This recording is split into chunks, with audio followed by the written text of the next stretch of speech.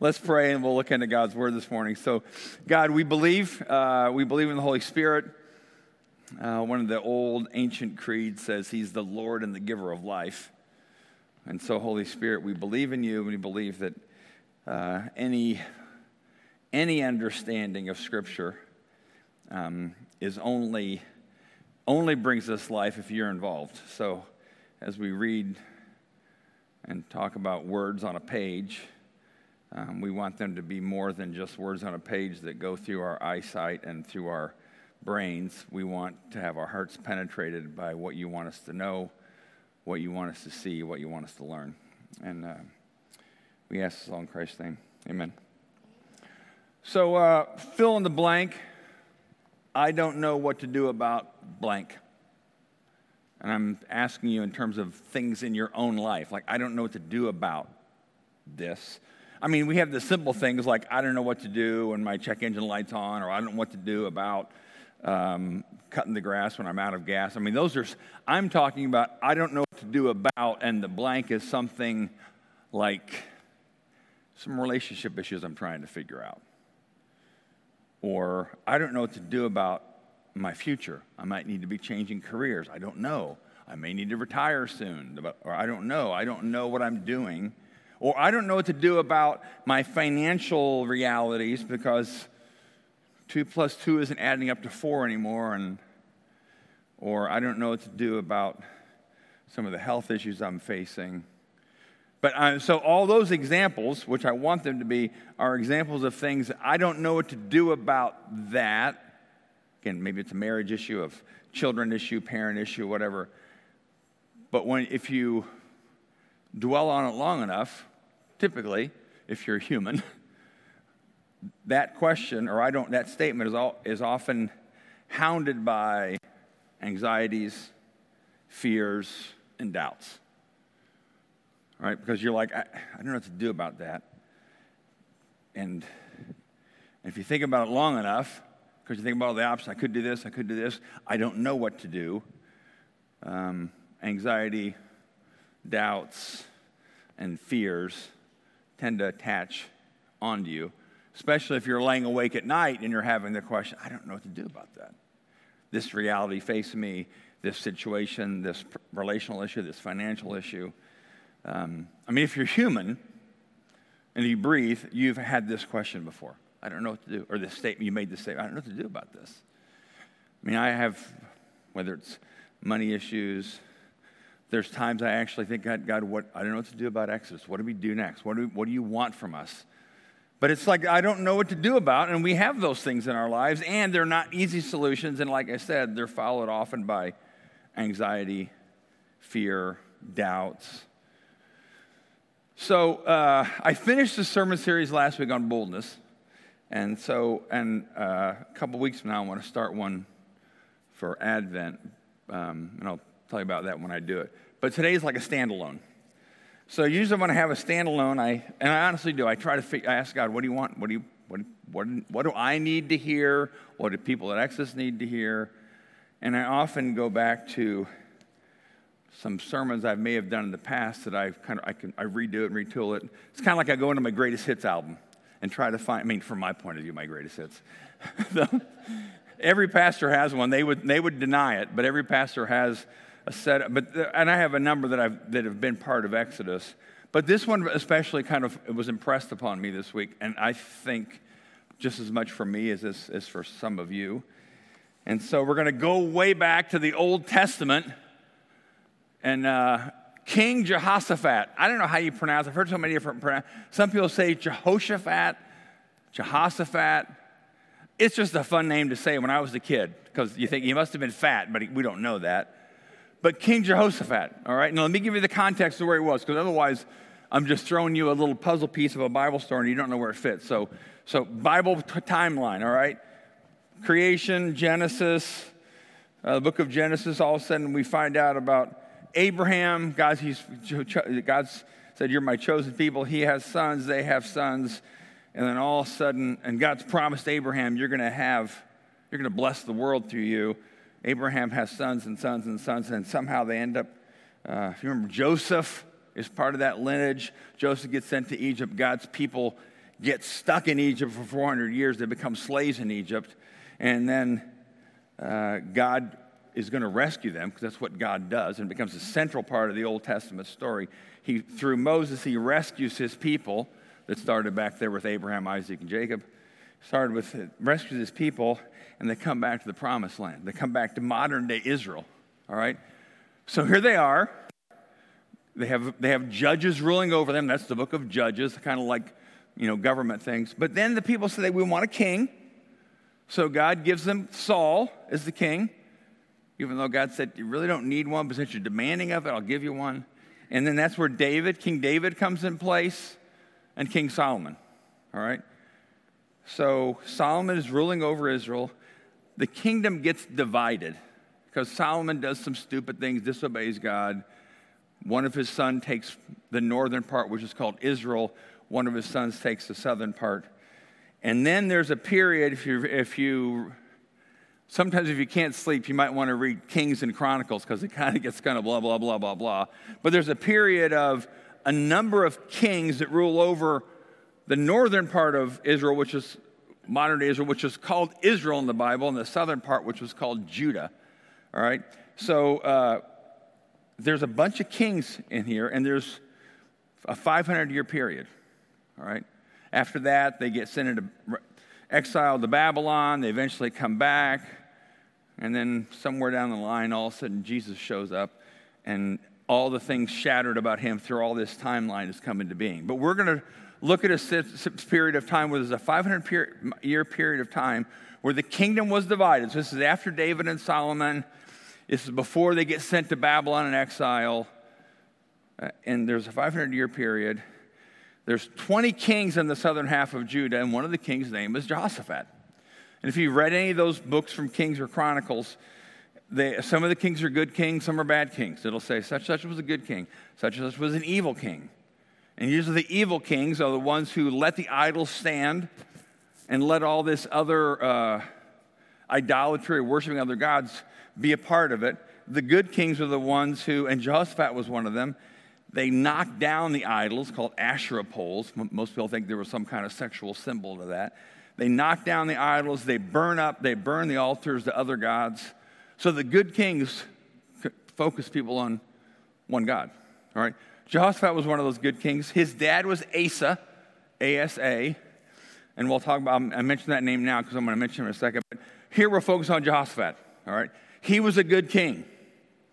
So now, go to the next slide. So I'll give you, so there was the northern half was called Israel when they got split. The southern half, which included Jerusalem, was called Judah. Most of Kings and Chronicles are about the kings from Judah. That's kind of the focus, of which Jehoshaphat was one, all right? So I'm just trying to give you that sense there. Jerusalem's in the southern half. So here we are with Jehoshaphat, all right? And it's one of these stories that I don't know if I ever heard it until maybe 20 years ago. I know I heard it. I never thought about it. So here's the situation. Jehoshaphat, and this is in 2 Chronicles 20. 1st and 2nd Chronicles. Chronicles is kind of like a historical record. The book has gone by different names because whoever wrote it didn't name it. Most of the books of the Bible weren't named by the writer. Those are names somebody in history has eventually given them. But Chronicles are chronicling the events of the kings and the events of what God did during those periods. All right, so 2 Chronicles 20 leave this up here right now. So this is about 860 BC, a long time ago.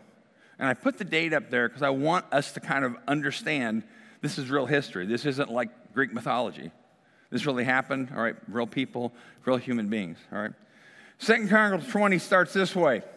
After this, and just to describe some things happened in Jehoshaphat's reign, the armies of the Moabites, Ammonites, and some of the Ammonites declared war on Jehoshaphat.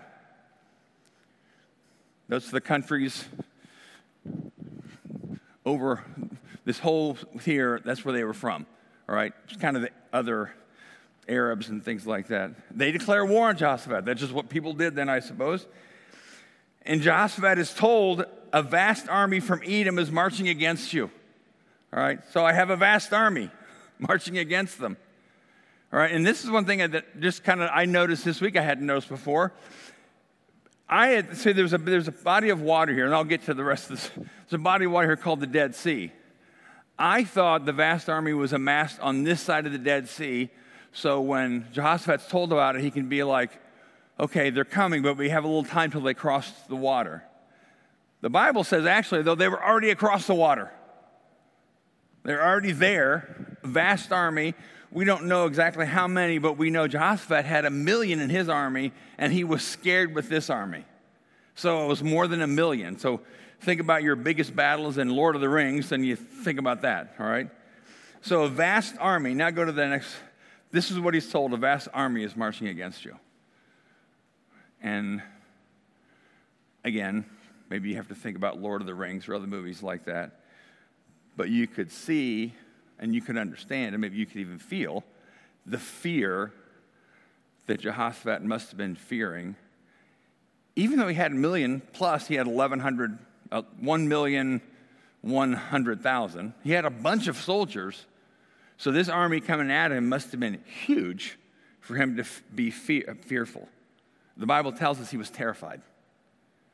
All right, so he had a strong army, but this massive army's coming against them, and he's already afraid because they're literally kind of next door. They're on their way.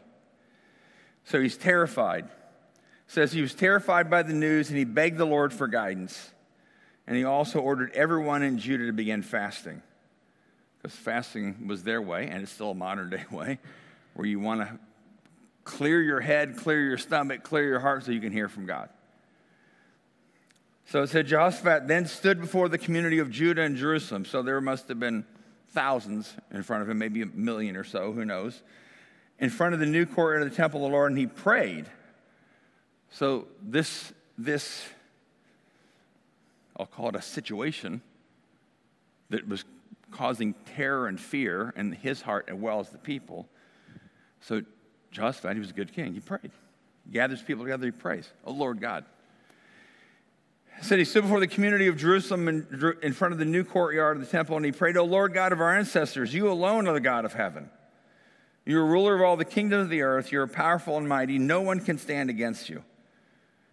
Our God, did you not drive out those who lived in the land? And then he says, and then we know that whenever we're faced with calamity, such as war, plague, or famine, we can come to you. And we can cry out to you, and you save us, and you will hear us and rescue us. Same is true today. Whenever we're in a tight situation where we don't know what to do, Jesus said we can cry out to him. The Bible says we can cry out to God. We can ask for divine help. So he keeps on into prayer, and he says, now see what these armies are doing. He's saying this to God in front of everybody else. You would not let our ancestors invade them so that we went around them and didn't destroy them. Now look what they're doing to us. So God didn't want those nations destroyed, but now they're kind of getting back at the Israelites for doing nothing, really. They have come to throw us out of your land, which you gave us as an inheritance. O God, our God, won't you stop them?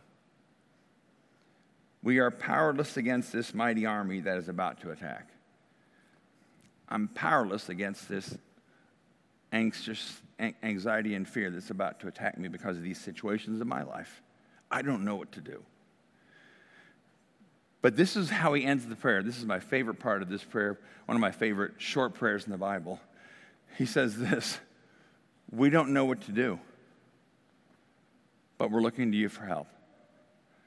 Now, granted, he probably said it. He probably was yelling because there's all these people who are listening, but we don't know what to do. He's the king. You're the king, man. You better figure out what to do. I mean, you got 1 million soldiers. Figure out what to do.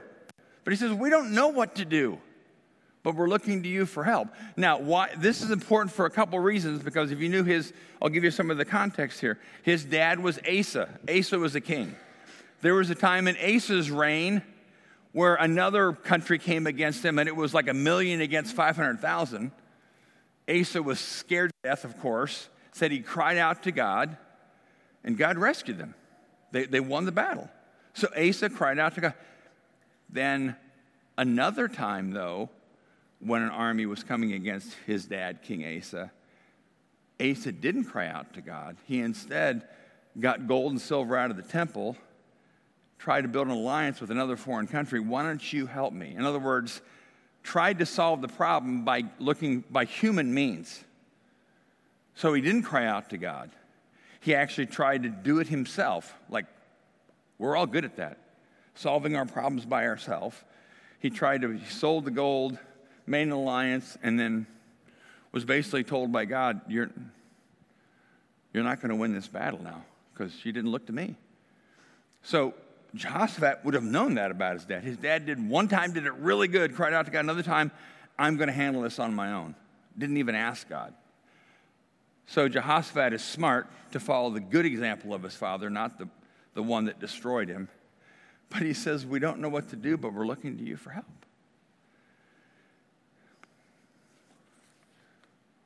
So what does God do?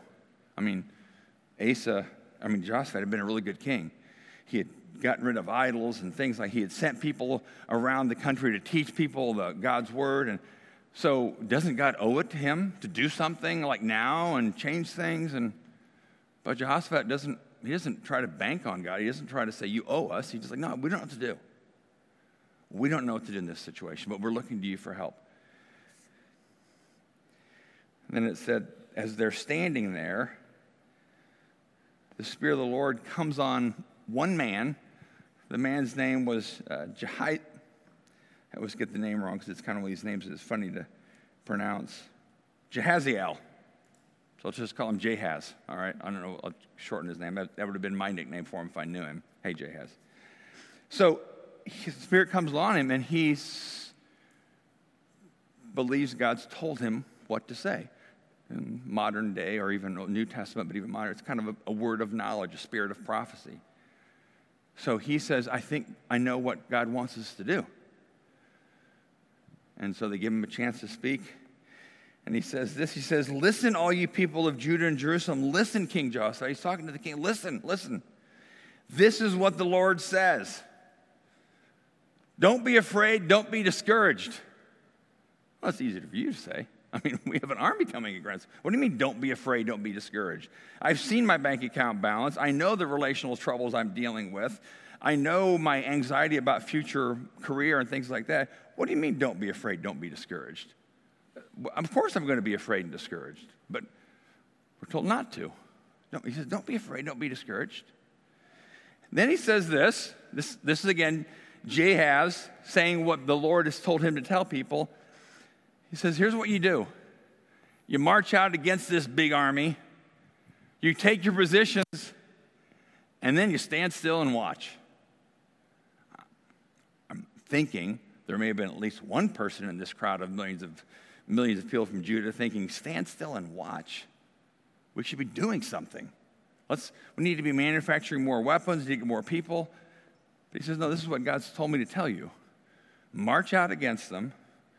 Take your positions. They have their weapons and everything. But then stand still and watch? The other times in the Bible where God actually told military commanders like David one time, he told David, go around this way and get them from the backside and you'll win the battle. He told Gideon things. There are other ways that God told people to kind of win battles when they were outnumbered. But now God's telling them, get ready. Get your weapons out, but then stand still and watch. Well, I didn't finish the sentence. It's stand still and watch what the Lord will do. Right? Stand still and watch the Lord. So it's kind of this, what I would call an active standing still. I'm going to stand still and watch and see what God does. And then he says, tomorrow, march out against them. So this is today, and he says, tomorrow, march out, take your positions, stand still. So they believed it was from God, and you'd have to believe there might have been some people like, I don't know about this strategy. Especially if I'm a soldier. We're going to go out there with our weapons, and we're probably outnumbered vastly, and we have no strategy. The strategy is stand still. We got to be doing something. That's how we solve problems. We take matters in our own hands. No, stand still. Stand still and watch. The next part where it becomes, I think, interesting, it says, leave it on this slide right now. Early the next morning, the army of Judah went out into the wilderness of Tekoa. So they're going out there to take the position and stand still and watch. On the way, Jehoshaphat stopped and said, "Listen to me, all you people of Judah and Jerusalem. Believe in the Lord your God, and you'll be able to stand firm. Believe in his prophets, and you will succeed." And this next verse is one of these verses that kind of like, what? After consulting the people, the king appointed singers to walk ahead of the army, singing to the Lord and praising him. Go to the next one. All right. Wait a minute. I'm in the choir. Why are we going out in front of the army? Do we have weapons? No. Do we have shields? No. What are we doing? Why are we going out in front of the army when the million plus other armies out there? Because you're going to sing. We didn't practice this in choir practice. Why are we singing? But that's what Jehoshaphat knew God wanted them to do. So the choir, who knows how big the choir was, but the singers assemble. They get in front of the troops, and they start marching toward the enemy, singing. And what they're singing is, we read part of it in the very early psalm, "Give thanks to the Lord, for he is good, his love endures forever." And I'm going to the cynical me. If I'm out there, if I'm a soldier, I'm just like, this is kind of weird. They're going to get slaughtered. If I'm a choir member, I'm making sure my will is already written up, right? I'm like, why? I mean, it doesn't make sense. Doesn't make sense. Well, this is the way you're going to solve this problem, God? Singing? And years ago, my wife heard somebody give a talk, and one of their statements was, not all obedience makes sense. Sometimes God will ask you to do something that in your or my human understanding or rationality, this doesn't make any sense. And actually, if you read through the Bible, you'd probably have multiple dozens and dozens of times where God told people to do something, and at that moment, they probably likely said, that doesn't make any sense. How's that going to work? Because they, like we, think about human dynamics, the dynamics of, well, I know how money works. I know how relationships work. If I do that, God, that won't happen. If I do this, I know how future and career works. I know if I do that, if I do this, and I quit this job and do that, then I know how things work, God, and that's not how things work. But God's like, no, do it. Do what I told you to do. So he sends the singers out there first. They're singing, give thanks to the Lord, for he is good, his love endures forever. If you're the other army, you're probably, I don't know how close they were, but they're probably thinking, what are they doing? There's a marching band coming at us. All right? But then this is what the scripture tells us next. At the very moment they begin to sing and give praise, so the very moment they start singing, this is what happens. The Lord caused the armies of Ammon, Moab, and Mount Seir, they were the ones aligned to kind of win. They started fighting among themselves. The armies of Moab and Ammon turned against their allies and killed every one of them. After they had destroyed that army, they began attacking each other. So when the army of Judah arrived at the lookout point in the wilderness, all they saw were dead bodies lying on the ground as far as they could see. Not one of the enemy escaped. But it's just this sense of at the moment they started to sing. And there's other times in the Old Testament where it says when somebody finally obeyed God, when they told him to do something, like even Gideon had like torches and trumpets, 30 people against 1,000. And he told them, and at that moment it said the Lord caused the enemy to go into confusion. The Lord caused confusion. The Lord's changed events. And the catalyst of the change was singing in this case. And it's one of those ones where it's like, okay, were these magical words? No. Was it magic? No. Well, when you're singing praise to God, especially if he's told them to, you're basically aligning yourselves in complete congruence with reality. Because God is the one in charge of the world. He's the king, right? He's the king. So when we worship, when they're worshiping, I am getting aligned with what is real. I'm in sync with what is real. I've tuned my actions so I'm completely in tune with what is real. And what is real is God is in control. What is real is God can be trusted. what is real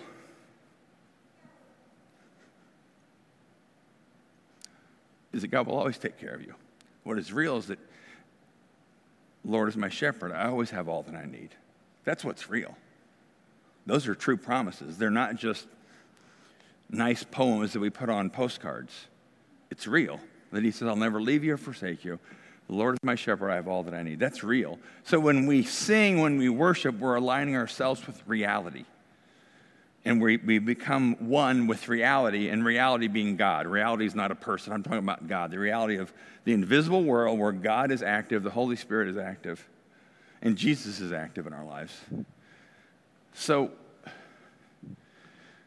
God sends them into confusion. I will say this too. I haven't said this for a while, but pay attention to even the thoughts that you have when you're involved in musical worship, whether it's here on Sunday mornings or you're singing in your car. Because when you're aligning yourself with reality, there's like this, you're opening communication with God. So if you're singing, you're worshiping in your car, in your home, or with here, and you have this random thought, and you're like, wow, that, especially if the thought has something to do with forgiving somebody, something God's asking you to do, something that you maybe have thought about, but you haven't thought about that way, just pay attention. At least ask God, is that from you? Because that thought came to me when I was worshiping. It's not magic. It's just when we worship, we open up this channel to God. And it sounds, I'm not trying to sound New Age, but we open up because we're in line with reality. So God speaks to us when we're in line with reality.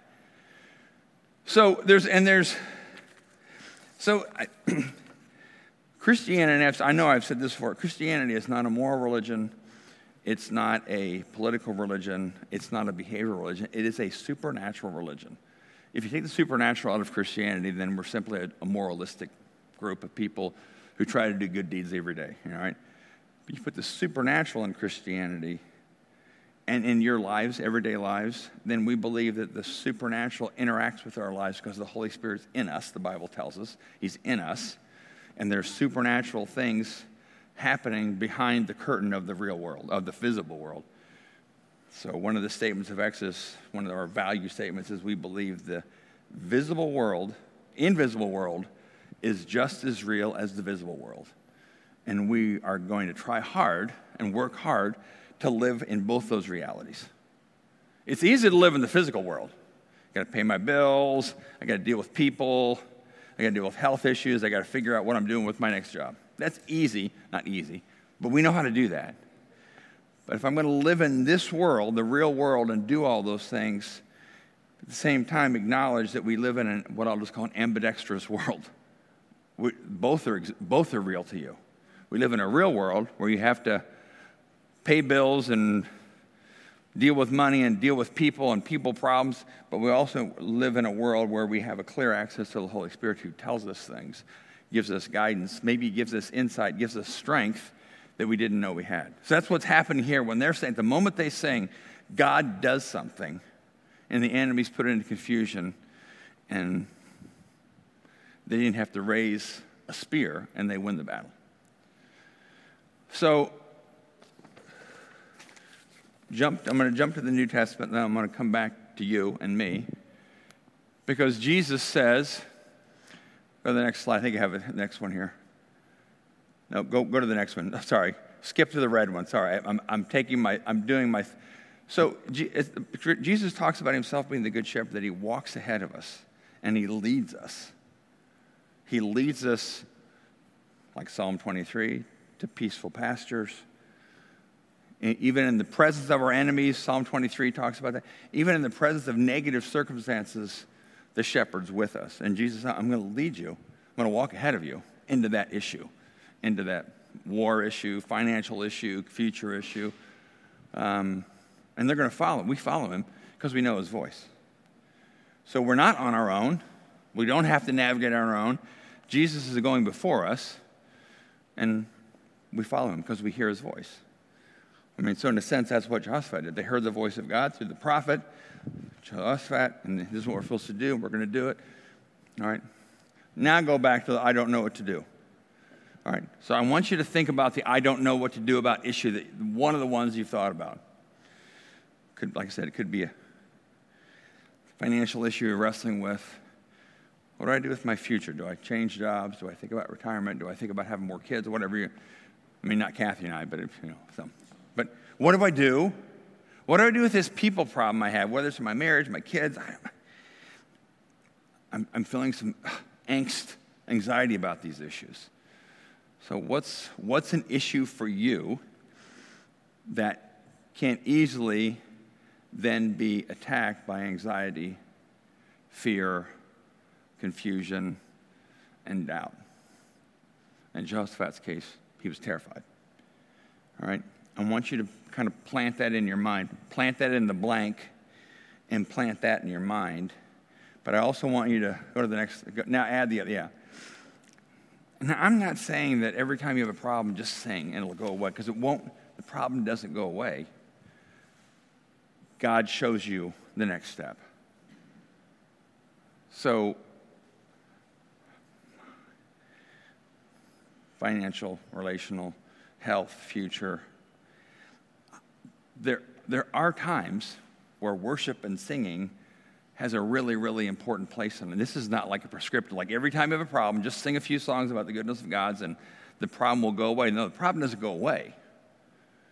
God gives you insight as to what to do next. The problem may not even go away in the way you want it to go away, but God will give you insight and wisdom as to what do I do next that will preserve my own peace and joy and wholeness of soul. The people around me, they may still be jerks to me, but I want to know how to walk through that. Or my financial status may be really kind of still nasty. It's not like you start singing and all of a sudden, deposits start appearing in your checking account magically. But God you might have some insight. If I did this, and it's God telling you what to do, because in your own financial wisdom, you wouldn't have thought of that. All right, so it's not magic. So here's what I'm going to do. Aaron's going to come up and lead us. We're going to sing King of Kings, all right? But I want you, as we sing this song, I want you to hold the issue up that I don't know what to do. And just as we sing, just do your best even to listen to God while you're singing. And maybe you might have insight tomorrow, the next day. And again, it's not magic, but it is a promise of God that there's actually a psalm that says that you've ordained, praise God, that even when children sing, you silence the enemy. Because the enemy is the one who brings doubt, fear, confusion, anxiety. That's the enemy. That's not God. So singing, and I've done this in my car at times. One time years ago, I had a tense meeting. It was with somebody in the denomination I'm a part of. They're a good person, but it was going to be a tense meeting about money.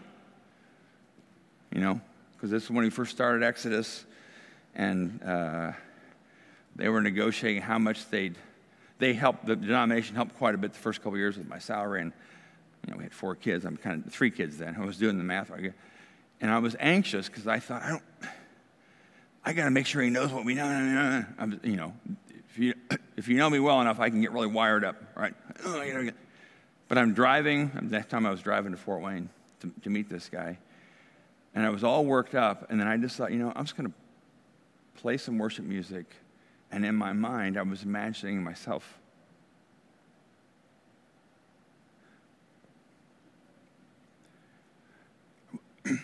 I was singing over the meeting.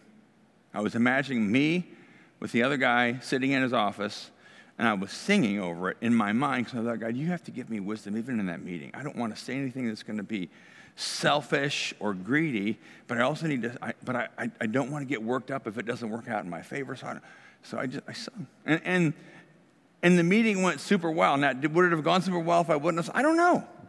I just know for me, I needed alignment with reality, so when I went into that meeting, I would be aligned with the invisible world and not just the physical world. Because I knew the physical world. I knew what I needed financially.